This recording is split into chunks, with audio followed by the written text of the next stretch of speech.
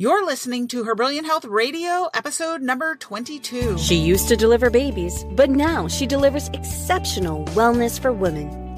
Welcome to Her Brilliant Health Radio, where holistic women's health expert and board-certified OBGYN Dr. Kieran Dunstan shares revolutionary insight from leading experts on what you need to know today to treat the root cause of disease, heal, and create the radiant health you've been searching for.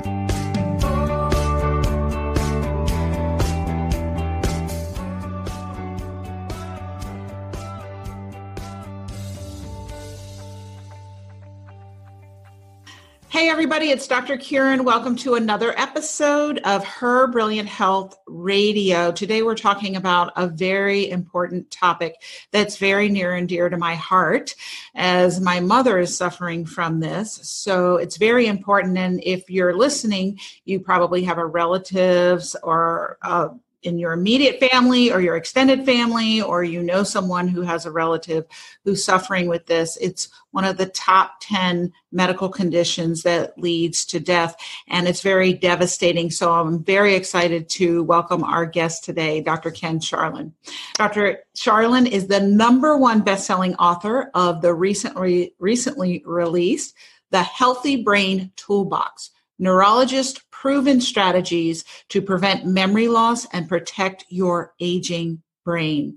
Dr. Sharlin is an Emory University trained and board-certified neurologist with certification in functional medicine from the Institute of Functional Medicine.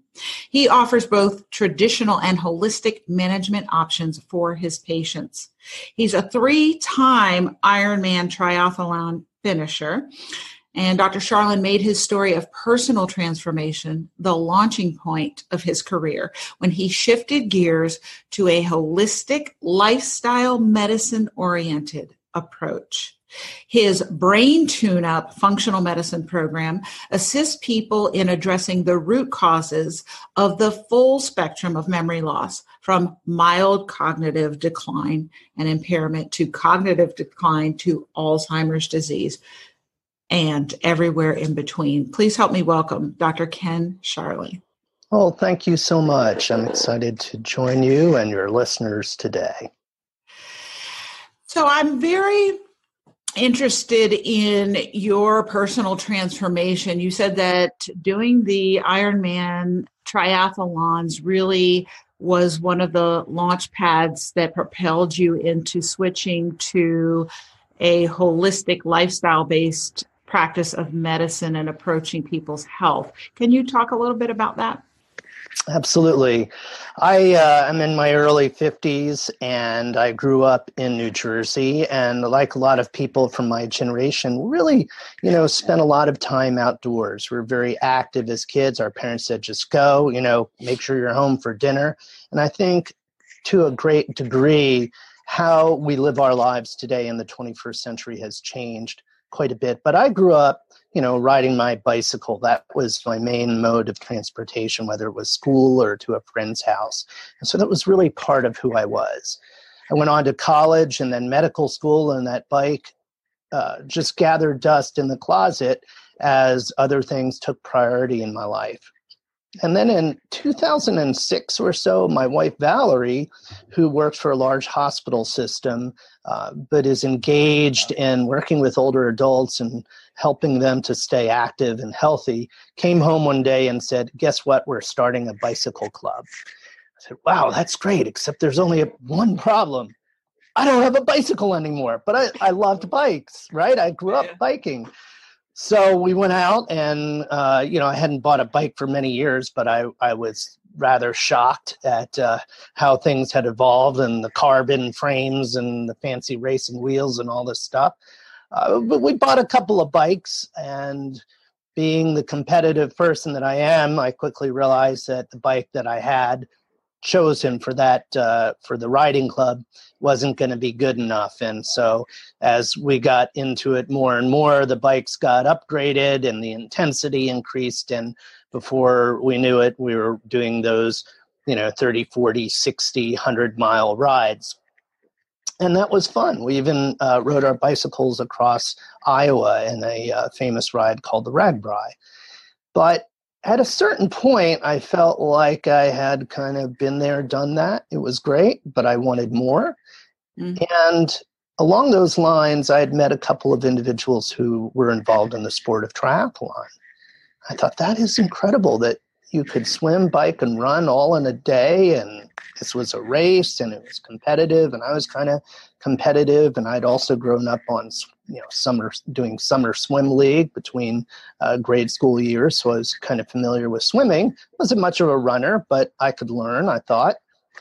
Short story, I did get into triathlon and really geeked out on it, if you will. I started listening to the Ben Greenfield podcast show, our friend Ben Greenfield.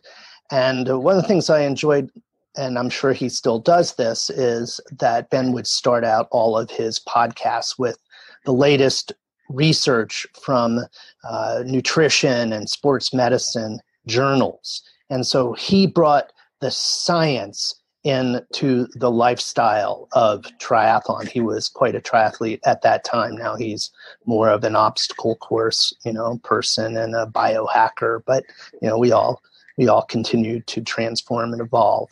At any rate, I was listening very avidly to his podcast show, continuing to practice neurology, going from being a cyclist to a triathlete, thinking about food, thinking about how important sleep, rest, and recovery was, thinking about that whole mind-body connection. Of course, I had to think about my training plan itself and what I was going to do for that day, my run, my bike, whatever, and that it wasn't random, that somehow there was this structure to those workouts that would get me ultimately to race day. So those pieces of lifestyle medicine were coming into place.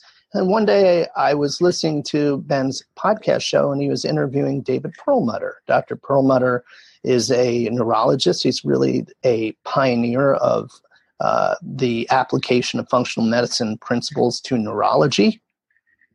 I was pretty frustrated at that point in time with where my career was going as a neurologist. I saw people just getting sicker and sicker and sicker. The only thing I could do was either give them more medicine, give them another medicine, or refer them to a surgeon. And too often, even the surgical treatments were not much of a fix ultimately for the problem.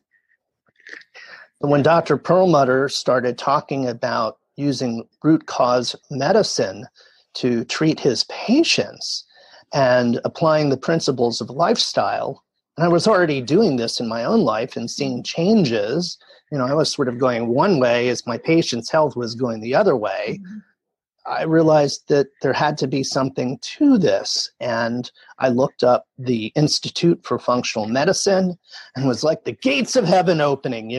I heard the trumpets and the angels and I saw the light. And I was like, oh, my wife said, go into the light. I said, okay, I'm going to do this. And I signed up for the first available course, happened to be a hormone module. I thought this was absolutely incredible. I even remember in the midst of all of these science-y lectures, that Joel Evans, one of the instructors, said, okay, everybody, we're going to get up and dance. I thought, I have never been to a science meeting where everybody dances in the middle of the conference. But this is exactly what, functional medicine is all about. It's the energy, it's the feeling, it's the connection. It's getting back to our roots. And so I was absolutely hooked, and that was the beginning of my journey into functional medicine. I love that story, and I got chill bumps when you said the gates of heaven opened when you went to your first IFM module, and how your health was going on one trajectory, becoming better and better, and your patient's health was going kind of in the gutter. And you saw that discrepancy, and you heeded what you were learning and went there, because I actually had exactly the same experience. And I think it's important for everybody listening to understand what you're listening to.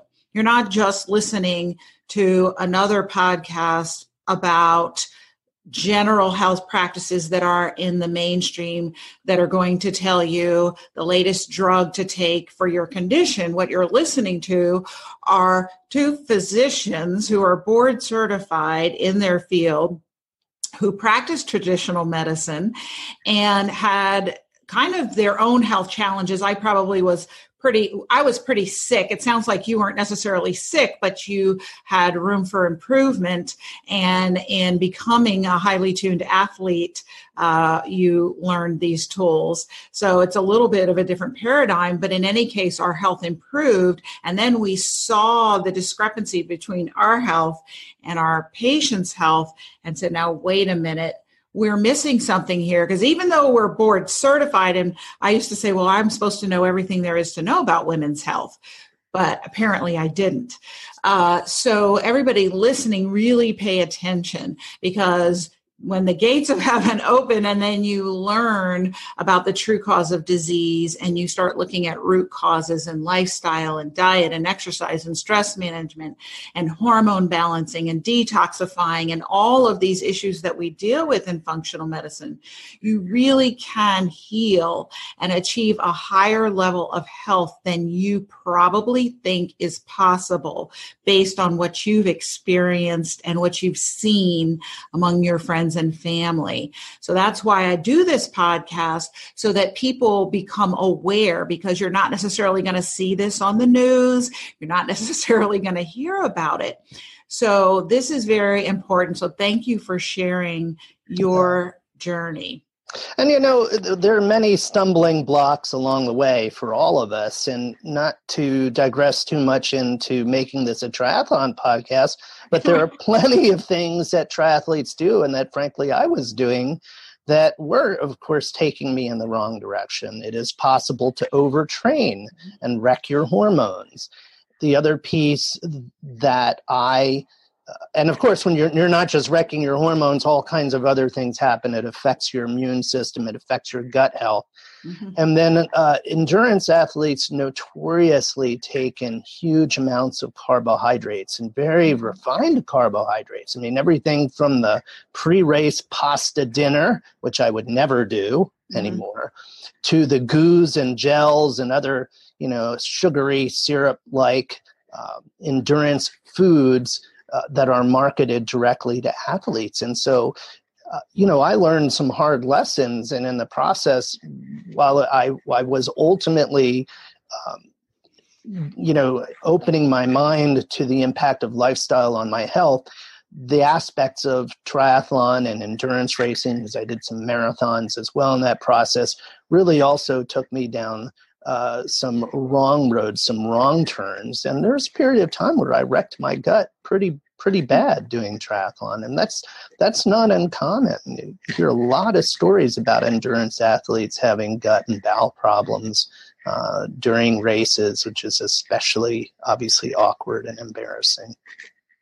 And so I'm familiar with the nutrient deficiencies can be huge with athletes, and it's something that I'll see often, that they're depleted in certain nutrients. What predisposes the triathlete or an athlete in general to gut problems, in case somebody listening is an athlete and they'd be interested to know more about that? Well, following the principles of functional medicine, especially at least the way I frame functional medicine, which is what we call a systems biology approach, or functional biological systems as they were laid out by one of the founders of functional medicine, Dr. Jeffrey Bland, we can really think of multiple systems that are connected to one another, each of which has an impact. So, for example, does it affect hormones? Absolutely affects hormones. Does it affect your immune system? No question about that. It affects your immune system. We know this, that if we push our bodies too hard, we often get sick, right? How often does that happen at one point or another? Does it affect gut health and assimilation and lead to things like leaky gut? Yes, it does. We consume all of those high glycemic load carbohydrates. Can it lead to alterations in the gut microbiome? Yes. Will it affect your mitochondria, the energy-producing factories of the cells in many ways, including excessive oxidative stress, or, as you pointed out, depletion of certain vitamins and nutrient minerals that support mitochondrial function, potentially so. So there are many, many factors. And of course, even if you're not specifically depleted by your diet, remember that you're pushing your body far harder than you would normally do. So you have to proportionately eat. You have to get your nutrients through food, which is certainly what I believe in a manner that is in balance with what you're doing with your body as well. So, you can get yourself into deficit even while still eating. Do you think that the average person on one hand and or the athlete can actually eat enough to meet their nutrient demands in this day and age? It is probably challenging, and one of the things I do in my office when I engage a person in a functional medicine approach is we do a huge number of labs, huge, and so we look at all of those micronutrients, and there are some nutrients that are commonly depleted and need to be replaced, folate being one that is often low, imbalances in omega-3 fatty acids, zinc, magnesium, sometimes B12, not as often. Vitamin C, I see low vitamin C levels. In some older adults, depending on the age, because I'm a neurologist, I tend to see a lot more older adults. Changes in gut health, and of course, many people on chronic acid-blocking drugs, the so-called proton pump inhibitors, are often depleted in B vitamins and protein. They can't digest protein because they don't have stomach acid to break that protein down into amino acids. So there are huge nutrient deficits, and I certainly believe in a concept called food synergy, which is that ultimately we assimilate nutrients best through food, through whole food. However, because some nutrient deficits are so common, and once I measure and identify, in other words, what I don't like is, I don't recommend, let's just put it that way, is this sort of kid in the candy store approach. I heard that was good for me. I heard that was good for me. I'll go to the supplement store and buy a bottle of this and bottle of that. And we'll see people come in with shopping bags full of pill bottles and they're sick. And they say, wait a minute here. This is not making you better. This is why you're here because you're sick. We need to look at this disconnect because you're taking these pills thinking you're making yourself better, but you're not.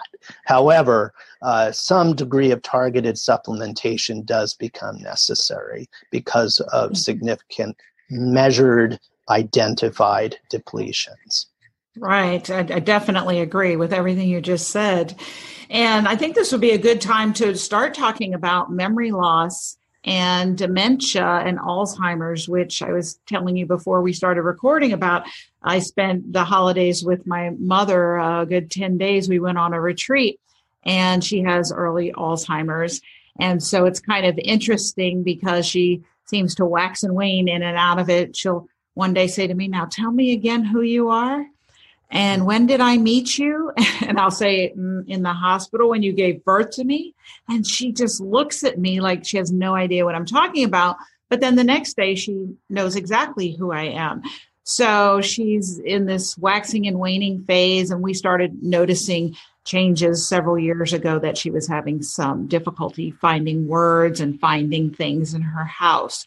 So why is this such a big problem that we're dealing with? We're really starting to have almost an epidemic in our country.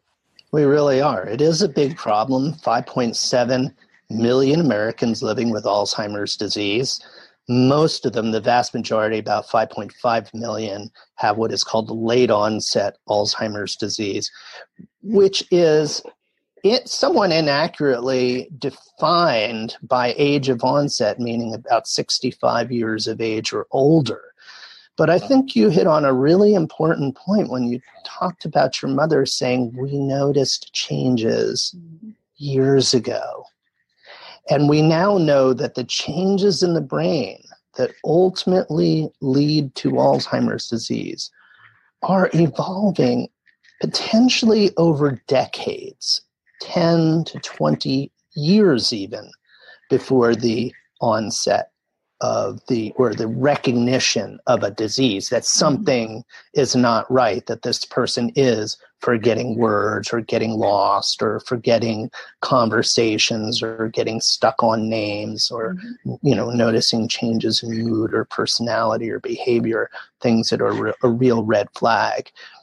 To draw an analogy, in Parkinson's disease, which is at one level can be understood as a loss of nerve cells called dopamine producing cells in the base of the brain called the substantia nigra. I was once told that by the time a person develops Parkinson's disease, they've actually lost 95% of their dopamine producing nerve cells. So the point is that these diseases are really brewing a long time before we actually get sick. And ideally, we want to be able to identify people before they get sick, before they manifest symptoms, because if they're manifesting symptoms, there's been a lot of damage that has already occurred. I'll give you another example. As part of an evaluation in my office, if we can, we'll send our patients for a particular type of MRI of the brain using some software called NeuroQuant. What NeuroQuant does, and it's not that new, it's probably a few years old, but what it does, radiologists had been attempting to do for a very long time by hand. So NeuroQuant automates what they had attempted to do by hand, which is to take the images produced by the MRI and analyze them using essentially like an artificial intelligence engine so that the software can quantify the volume of different regions of the brain. They used to have to do this by hand, it's very imprecise. Now, with a software program that's very inexpensive, only adds about $80 to the cost of an MRI, that's going to be done automatically. So, for example, there is a region of the brain classically affected in Alzheimer's disease called the hippocampus. It's located on the side of the brain, on the inside surface of what we call the temporal lobe. So it's the medial temporal lobe region. We have a hippocampus on each side of the brain. It is very common, and I'm talking about a patient who is who's coming to see me for an initial evaluation. It is very common for me to see hippocampal volume on NeuroQuant that's, say, in the 5th percentile, right? So you already have a tremendous amount of volume loss. The 50th percentile for your listeners, right, would be average. So they're an order of magnitude, from 50 down to 5, right, 10 times less in terms of volume. They've already lost a tremendous amount.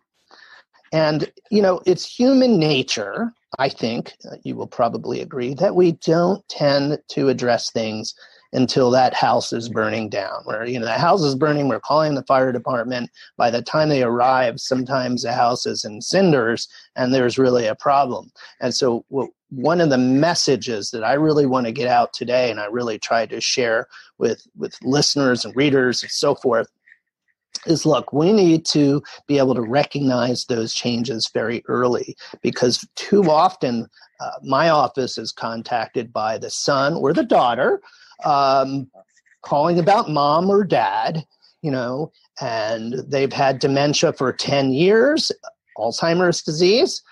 They, require 100%, care from the child who's the caregiver, the adult child. And they want to know if we can fix mom or dad. And unfortunately, it really doesn't work that way. So there is a window of opportunity, realizing that by the time that person is sick, they have lost a tremendous amount of brain. And the likelihood that that amount of brain is going to be restored is fairly low or limited. Right. And you bring up a lot of important points that are key for memory loss and dementia, as well as a lot of other health conditions that we deal with. And so I'm just curious, you've been a physician for many years. You have a lot of experience. You've seen a lot of patients. Why do you think that is, that we really tend to, as humans, take our health for granted, think it's not going to happen to me? And how does our current healthcare system foster that? And how can people get out of that mindset into a proactive mindset that health is something to be cherished and cared for, just like your house and your car that needs regular maintenance? Talk to me about your views on that. I think it's really important. Yeah, I mean, I don't think there's a single answer here. We really do have to change the dialogue here. And I think what you're doing now and other holistic health practitioners in our field who do podcasts and radio shows and video blogs and put themselves out there and say this message over and over and over again, because what you're really talking about is a culture change. Yeah. And culture changes are slow and they're painfully difficult. I'm in a group, a web-based group through the American Academy of Neurology. That's a integrative neurology, what do you call it? Where people, it's a board where people talk back and forth via messaging. It's a message board. Awesome. So, what I see among some of the practitioners is a perspective that they still want to hone in on drugs, when this is clearly not going to be the answer in the long run if a person really wants to create health for themselves. Mm-hmm. And what I see from my end, where as a profession we are guilty, is this idea that when we sit down in that examination room to visit with our patients one-on-one, it's a very intimate setting. Mm-hmm. It's, how can I fix this person? And the person facing me is thinking, doctor, fix me. Right. And when we get out of that, we have to get out of that mode of thinking that somehow medicine fixes a person, right? And that the fix is this targeted treatment that is a pharmaceutical or a surgical intervention. And really, that's why I put, to some degree, nutraceuticals in the same bag, because health never comes out of a bottle, right? It's a tool, it's an adjunct. The word supplement literally means that, supplemental to, in addition to. Right. So all of those things we see on TV and the internet that are the magic cures for everything under the sun, from, hangnails to dementia, be very skeptical that any of that stuff is really going to have a significant impact. Right. Yeah. So we just need to change. We need to really work on it. And it's a slow process of changing the dialogue from sick care to health care. Right. The expectations are different. And the process, it's slow medicine. Slow medicine. Yes. So if you're listening, you need to be aware. Yes, it can and will happen to you. And your health is a precious commodity. I say it's your most valuable asset. And it needs to be treated like that, as being an important investment. And so I help people to see that expenditures on your health are actually an investment in your future, because without your health, really nothing else matters. You can get back money, but you can't get back your health sometimes once it's gone past a certain point. So with cognitive impairment, what are some things that people could be doing proactively to tune up their brain health? I know you have lots of resources in your book on what to do. Could you give us some highlights? Well, certainly. And the good news is that the principles of functional medicine, the principles of what's good for the brain, are really the same principles as what's good for any other part of the body. We are holistic beings, right? And so when we nurture the brain, you're nurturing your heart, you're nurturing your gut. I'm sure you've talked with listeners about this all-important gut-brain connection, for example. There really is even a skin-brain connection, if you will. Could talk about the skin in terms of exposure to the sun, right? Sunlight, the vitamin D, the vitamin A, the retinol, the melanopsin, and so forth that you get by stimulating the back of the eye with the sun, or the soil, touching the dirt, the microbes, connecting with the earth, grounding, and so forth, just to make a point about a skin-brain connection. So we do need to adopt these lifestyles. We do live in an age of convenience. I'm not necessarily against that. I've been kind of a tech geek since I was a kid and wanted a Apple, the first generation Apple computers, and couldn't understand why my parents wouldn't get me one, but that all being said, we can start out with very, very basic things, right? We need to pay attention to sleep quality. That's duration, as well as what's happening during that period of sleep, right? So we have an epidemic of obesity, and though not all people with sleep apnea, which means to stop breathing when you're asleep, necessarily are obese, it is a common risk factor for sleep apnea, and a sleep apnea being a very common problem and placing the brain at tremendous risk for Alzheimer's. So addressing sleep quality, especially sleep apnea, getting those 7 or 8 hours of sleep every night. Movement turns out to be tremendously important. Surprise, surprise, right? Movement stimulates something called brain-derived neurotrophic factor, which is essentially a growth hormone that helps us harness stem cells in the brain to become new, healthy brain cells. So you can grow your brain, and you can grow your brain through movement. Ideally, we're doing this in an integrative fashion, meaning, yes, it's great to go to the gym. Absolutely, you should be lifting weights, but we should also be moving our bodies outside, right? Ideally, so we can integrate all of those other factors. Because when you're doing that, you can also be in a state of mindfulness. So it moves us on to the role that stress and connection even play in brain health.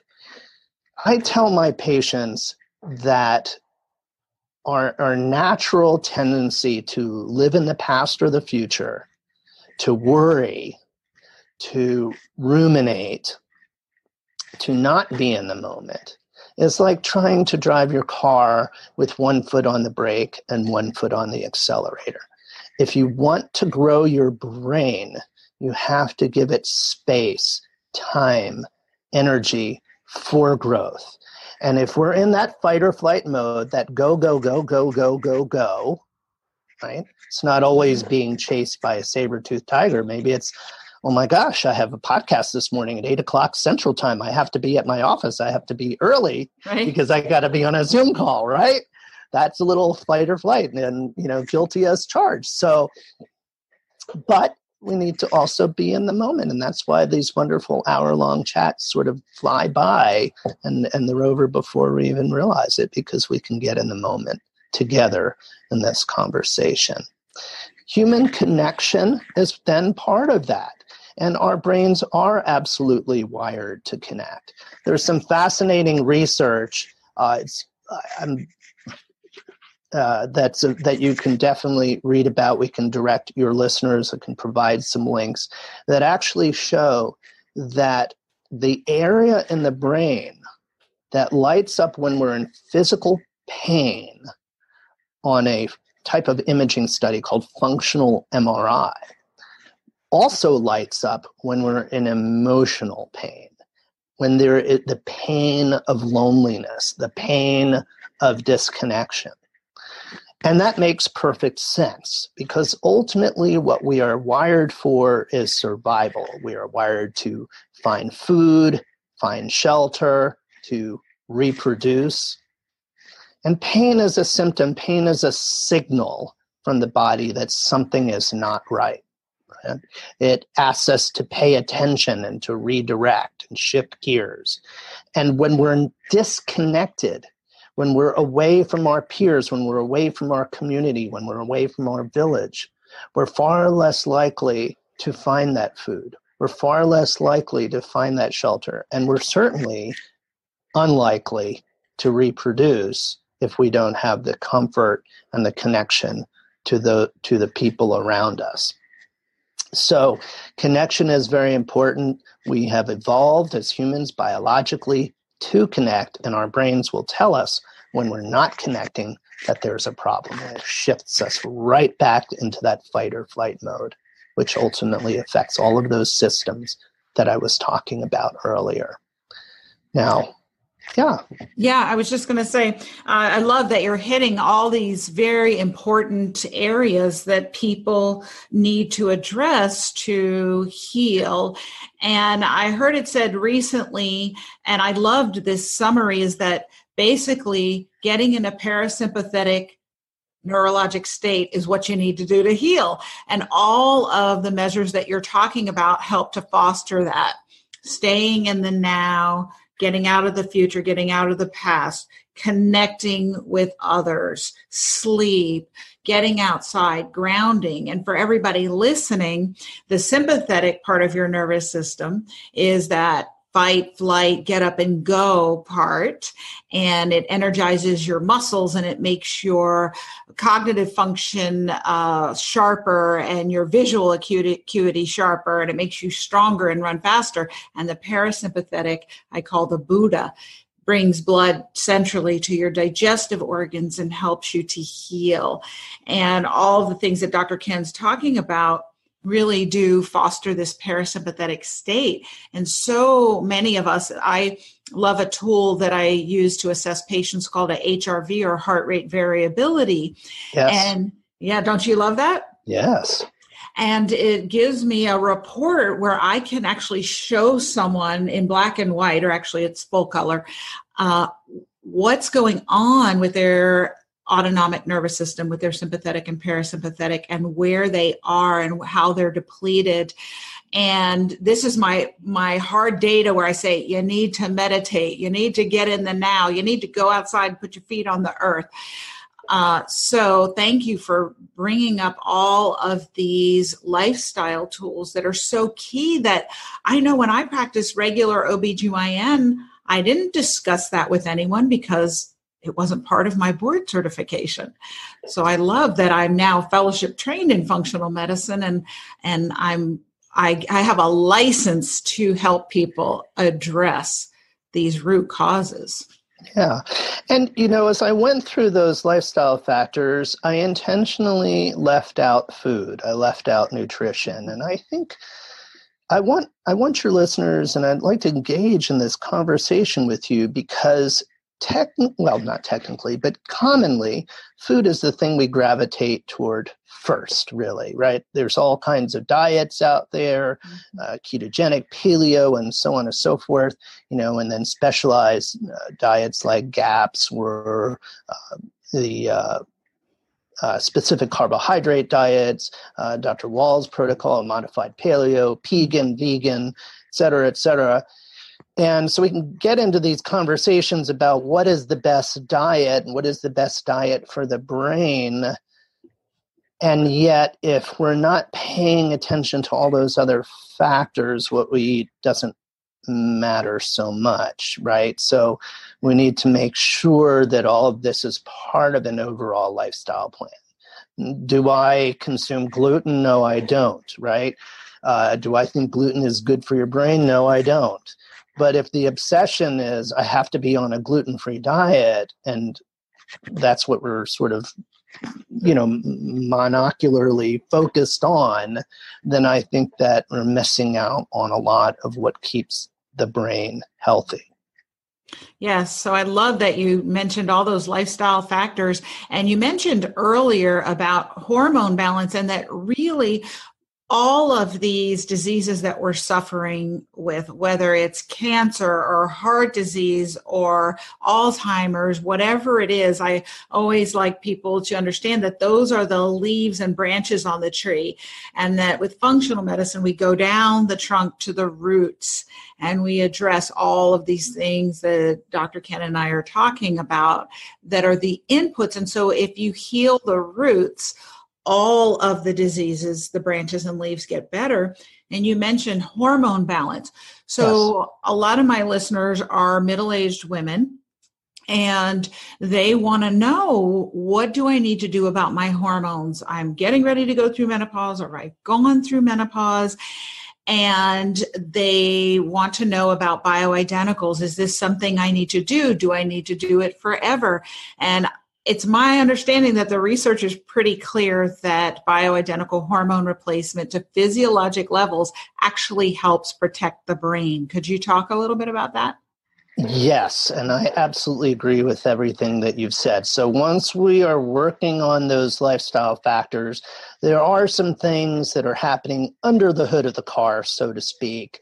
And that's really where a practitioner can be extremely helpful. Hopefully, as practitioners, we can also be helpful with those lifestyle factors, because part of that experience of health, real health care, of healing, is implementation, is integrating those, is making it all work, is that transformative experience that you have over a period of time. But that being said, what can't you do on your own? Well, you can't measure your hormone levels without the help of a provider who's licensed to be able to assist you with that. And even if that practitioner can get some labs done, they have to be able to perhaps prescribe, like bioidentical hormones are still a prescription, right? So if we look at Alzheimer's disease statistically, 2 out of 3 people affected by Alzheimer's disease are women. And there are actually several gender disproportionate neurological conditions, but Alzheimer's is certainly one of them and among the most common. We know from some very important studies, including the Cache County study, as well as a subset of what's called the Framingham study, that women who are on hormone replacement therapy around the time of menopause, plus or minus at least 5 years, meaning we have a little bit of a window. And when I use the term menopause, I'm referring to either natural or biological menopause, the waning of hormones as one ages, as well as surgical menopause, which is all too common for women, right? And just a side story that goes back to that hormone module. Dr. Bethany Hayes, who's used to be, I don't know, she still is one of the instructors. She's an OBGYN from the Portland, Maine area, said, she shared this story. She said, only for women are they told that by their surgical, gynecologist or conventional gynecologist that if they have pelvic issues and they need, quote, exploratory surgery, that they're going to be put under general anesthesia. And when they wake up, they may or may not have their reproductive organs in place, right? They're going to have a laparoscopy or an open incision, and the surgeon's going to look around and decide at that moment whether to remove their uterus and or ovaries. Well, what if the tables were turned? What if this was a man and we said, we're going to put you to sleep, and when you wake up, you may or may not have your testicles, right? I think we can say that on a podcast. Oh my gosh, there would be unbelievable rebellion, right? What men would put up with that, right? Nobody. No one. But culturally, we accept this. And when you look at some of the reasons why many women end up in a situation where they say have excessive uterine bleeding and things like that, well, I'm sure you've had that conversation with other people on your podcast show, because we have all kinds of problems in our society with, stress and estrogen mimics and,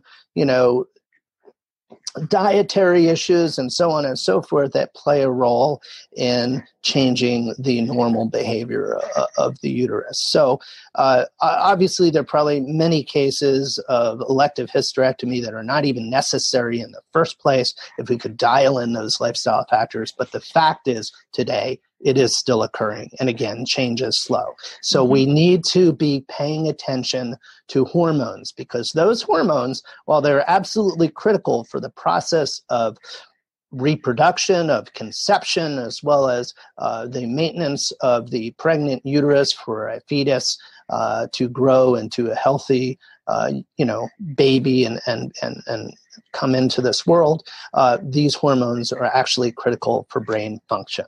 They're critical for brain nerve cell growth. They play a role in the immune system in the brain itself. They're involved in learning, memory. Boy, that sounds kind of familiar. It already starts to sound like Alzheimer's disease, right? Mm-hmm. So when we withdraw those, what we call trophic factors, right? Growth factors for the brain has a very hard time making new memories. The brain has a very hard time defending itself, which is what our immune system is, against the environment, which can be anything that stimulates that fight or flight response. So it can be infections, it can be toxins, and so forth.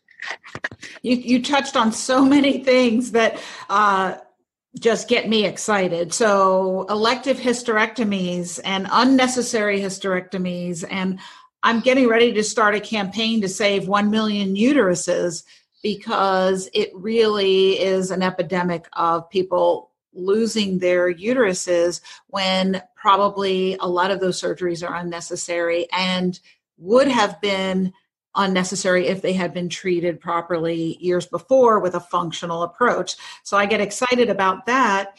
And then I also get excited about women not understanding what the necessity is for proper hormone replacement therapy. I'm not talking about traditional pharmaceuticals, but biologically identical hormone replacement therapy.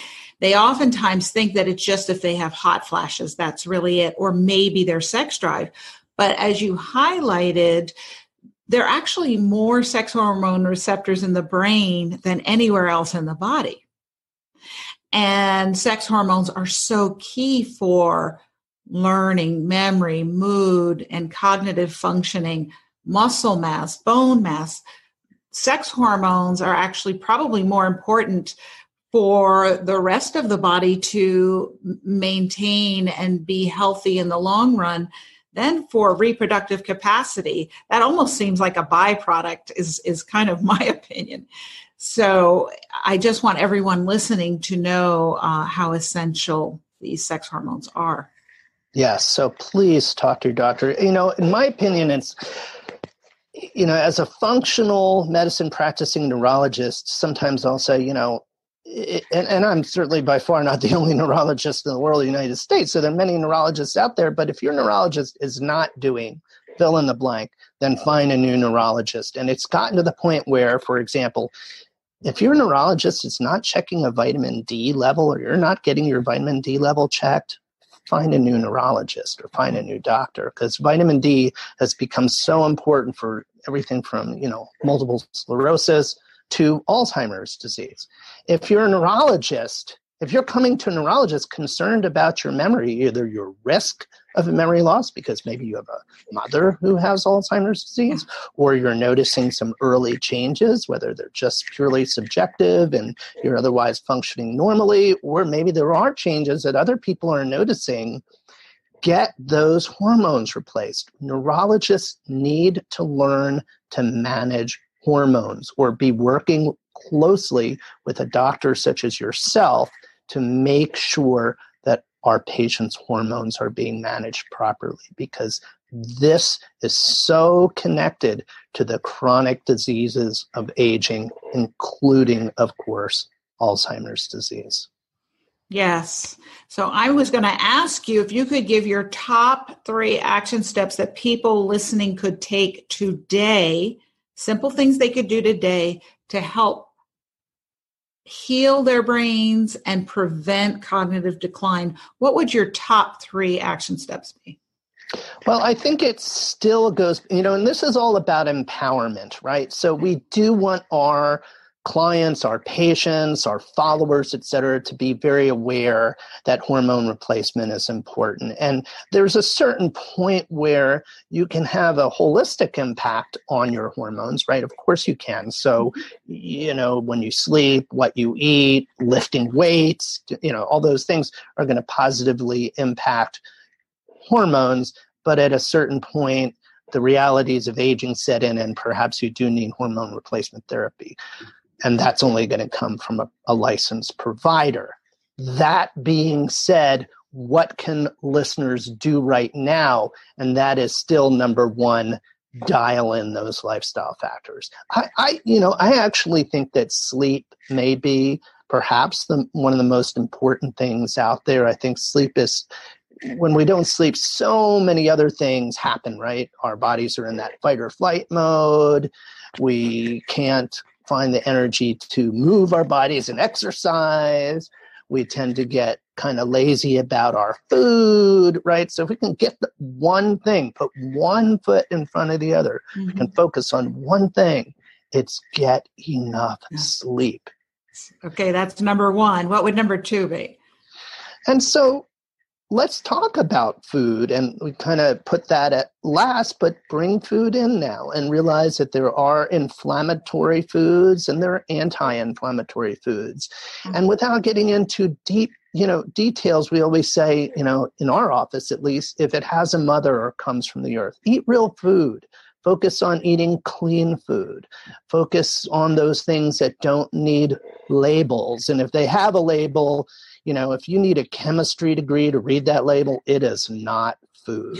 Right. So keeping it really simple, right? It's those edge of the supermarket foods. It's lots and lots of veggies, well-chosen, protein. I'm not a vegetarian, but I think Dr. Hyman's coined term of pegan is probably spot on with the way that we should be eating. Primarily a vegetable-based whole food diet, rich in omega-3 fatty acids, coming from things like wild-caught fish, grass-fed beef, to some extent vegetable-based omega-3, although or not in seed-based, although our bodies don't tend to convert that ALA into the DHA and EPA that our bodies can use as humans, as mammals, as readily. Remember that the brain is mostly DHA. The brain is mostly fat,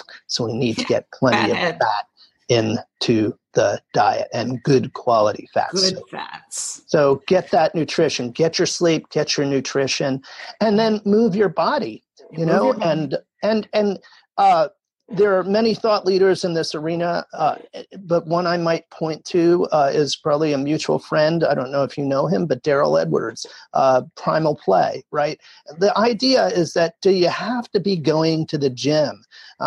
It's fun. I've done CrossFit. I enjoy that kind of thing. So, if that's your thing, go do it. But the point is that someone like Daryl would talk about if you're using your body the way it's designed, if you're up on your feet, if you're getting down to the ground properly, squatting and standing up, if you're lifting heavy things, as we like to say, moving things, you're moving your body, and that counts. So integrate that. It's a natural thing. I try to stand as much as possible all day long, right? I wear an Apple Watch. It tells me, have I met my goals? I always meet my standing goals. There's no question, as the cliche goes, it's sitting is the new smoking. So moving isn't as hard as it sounds. moving is what we are wired to do, and we can learn to do it unconsciously. Could we integrate things that, involve the gym or the bike or, other forms of equipment? And the answer is absolutely we can. But if you're waiting for that to happen, it's the rainy day mentality. I can't do it today because, right? No, you can. You can stand, you can move, you can walk, you can lift, you can go down to the ground and get back up, right? That's movement, and that counts. So keep your body moving. So sleep, nutrition, movement. Sleep, nutrition, movement. I echo that. I'm at my standing desk now. And, it does take some getting used to. You sometimes have to take a break. And I tell people work up to it, stand as long as you can, then take a seat for a few minutes, stand as long as you can. Yes. But it's awesome. I've even seen these little walking pads you can get that go under your desk. So however you can integrate it, if you're listening, sleep, food, movement, how can you integrate small changes into your life today? That's what I want you to have as your Take Action Challenge. What could you do to make your lifestyle more conducive to healthy, adequate sleep? Maybe change some things in your bedroom, take the TV out, maybe go to bed at a set time, stop drinking liquids a few hours beforehand, make sure your stress is dealt with beforehand. Maybe there's some meditation practices. When I was at this meditation yoga retreat over the holidays, there's my favorite teacher who does yoga nidra. So if you're listening, that's a wonderful, restful, sleep-inducing type of yoga where you don't do anything except listen. You just lay there. And she was there. And so I got to meet her. She has a wonderful video on YouTube, Divine Sleep Yoga Nidra, Jennifer Reese. So it never fails to put me to sleep. So what could you do to get better sleep? Movement, like Dr. Ken said. How could you integrate that? Maybe get a standing desk. You can get little tabletop or desktop hardware that sits on top of your desk to put your computer on even. You don't have to buy a whole new desk. But you want to have not only aerobic training, but strength training, and you need some type of flexibility. That's why I love yoga. Yes. And then lastly, your food. Your foods are inflammatory or anti-inflammatory. So everything you choose to put in your mouth today, I want you to ask yourself, look at it. Is this promoting inflammation, which is kind of like rust in your body, or is it quenching inflammation and quenching rust? Because it's one or the other, and you want to lean more towards decreasing inflammation, and those would be your fruits and your vegetables and your whole foods that Dr. Ken talked about. Yes. So there you have some wonderful action plan. Definitely check out Dr. Ken's book, Healthy Brain Toolbox. You can get it at healthybraintoolbox.com, and we'll have a link in the show notes. You can check out his practice website at functionalmedicine.doctor, correct? Correct. Thank you so much. Yes. Right? And you can learn more about his brain tune-up program there and his neurology practice. And again, the book, Healthy Brain Toolbox. You can find it there. My last question for you. The name of the podcast is Her Brilliant Health Radio. And I'd love it if you could share with listeners how you would define her brilliant health. Great question. Immediately, when I hear the word brilliant, I think about energy, right? And ultimately, that's what we are. We are energetic beings. And so all of these things we're talking about that ground us, our sleep, our food, our movement. And when we do those things, we naturally integrate our connection with others, our being in the moment with all of those activities. Ultimately, that is reflected back in your energy. So I would want your listeners to think about that as we embrace food. We embrace it with joy. We embrace sleep with joy. We wake up to the world and to the gift that is life. That, to me, would lead a person to their brilliant health. Oh, I love that. Thank you so much for sharing that. And thank you for sharing yourself and your expertise and your journey with us. We really appreciate it. And I think that so many people have benefited from everything that you've shared. Thank you so much. Thank you, Dr. Kieran. Appreciate your having me. Thank you for joining me for this episode of Her Brilliant Health Radio. Hopefully you're inspired to take action on some new information you received today. A step towards the bountiful, blissful, beautiful vitality that you deserve. If you have health topics and questions you'd like addressed, please message me on my Facebook page or visit KieranDunstonMD.com and let me know. I'd love to help. Remember to share this podcast on social media and send it to your friends and family who could benefit from it too. If you love the show, please go right now to iTunes, write a review, and make sure to subscribe to the podcast so you'll be the first to know when future episodes are available. Thank you again for joining me, and remember, achieving optimal health isn't magic, it's science.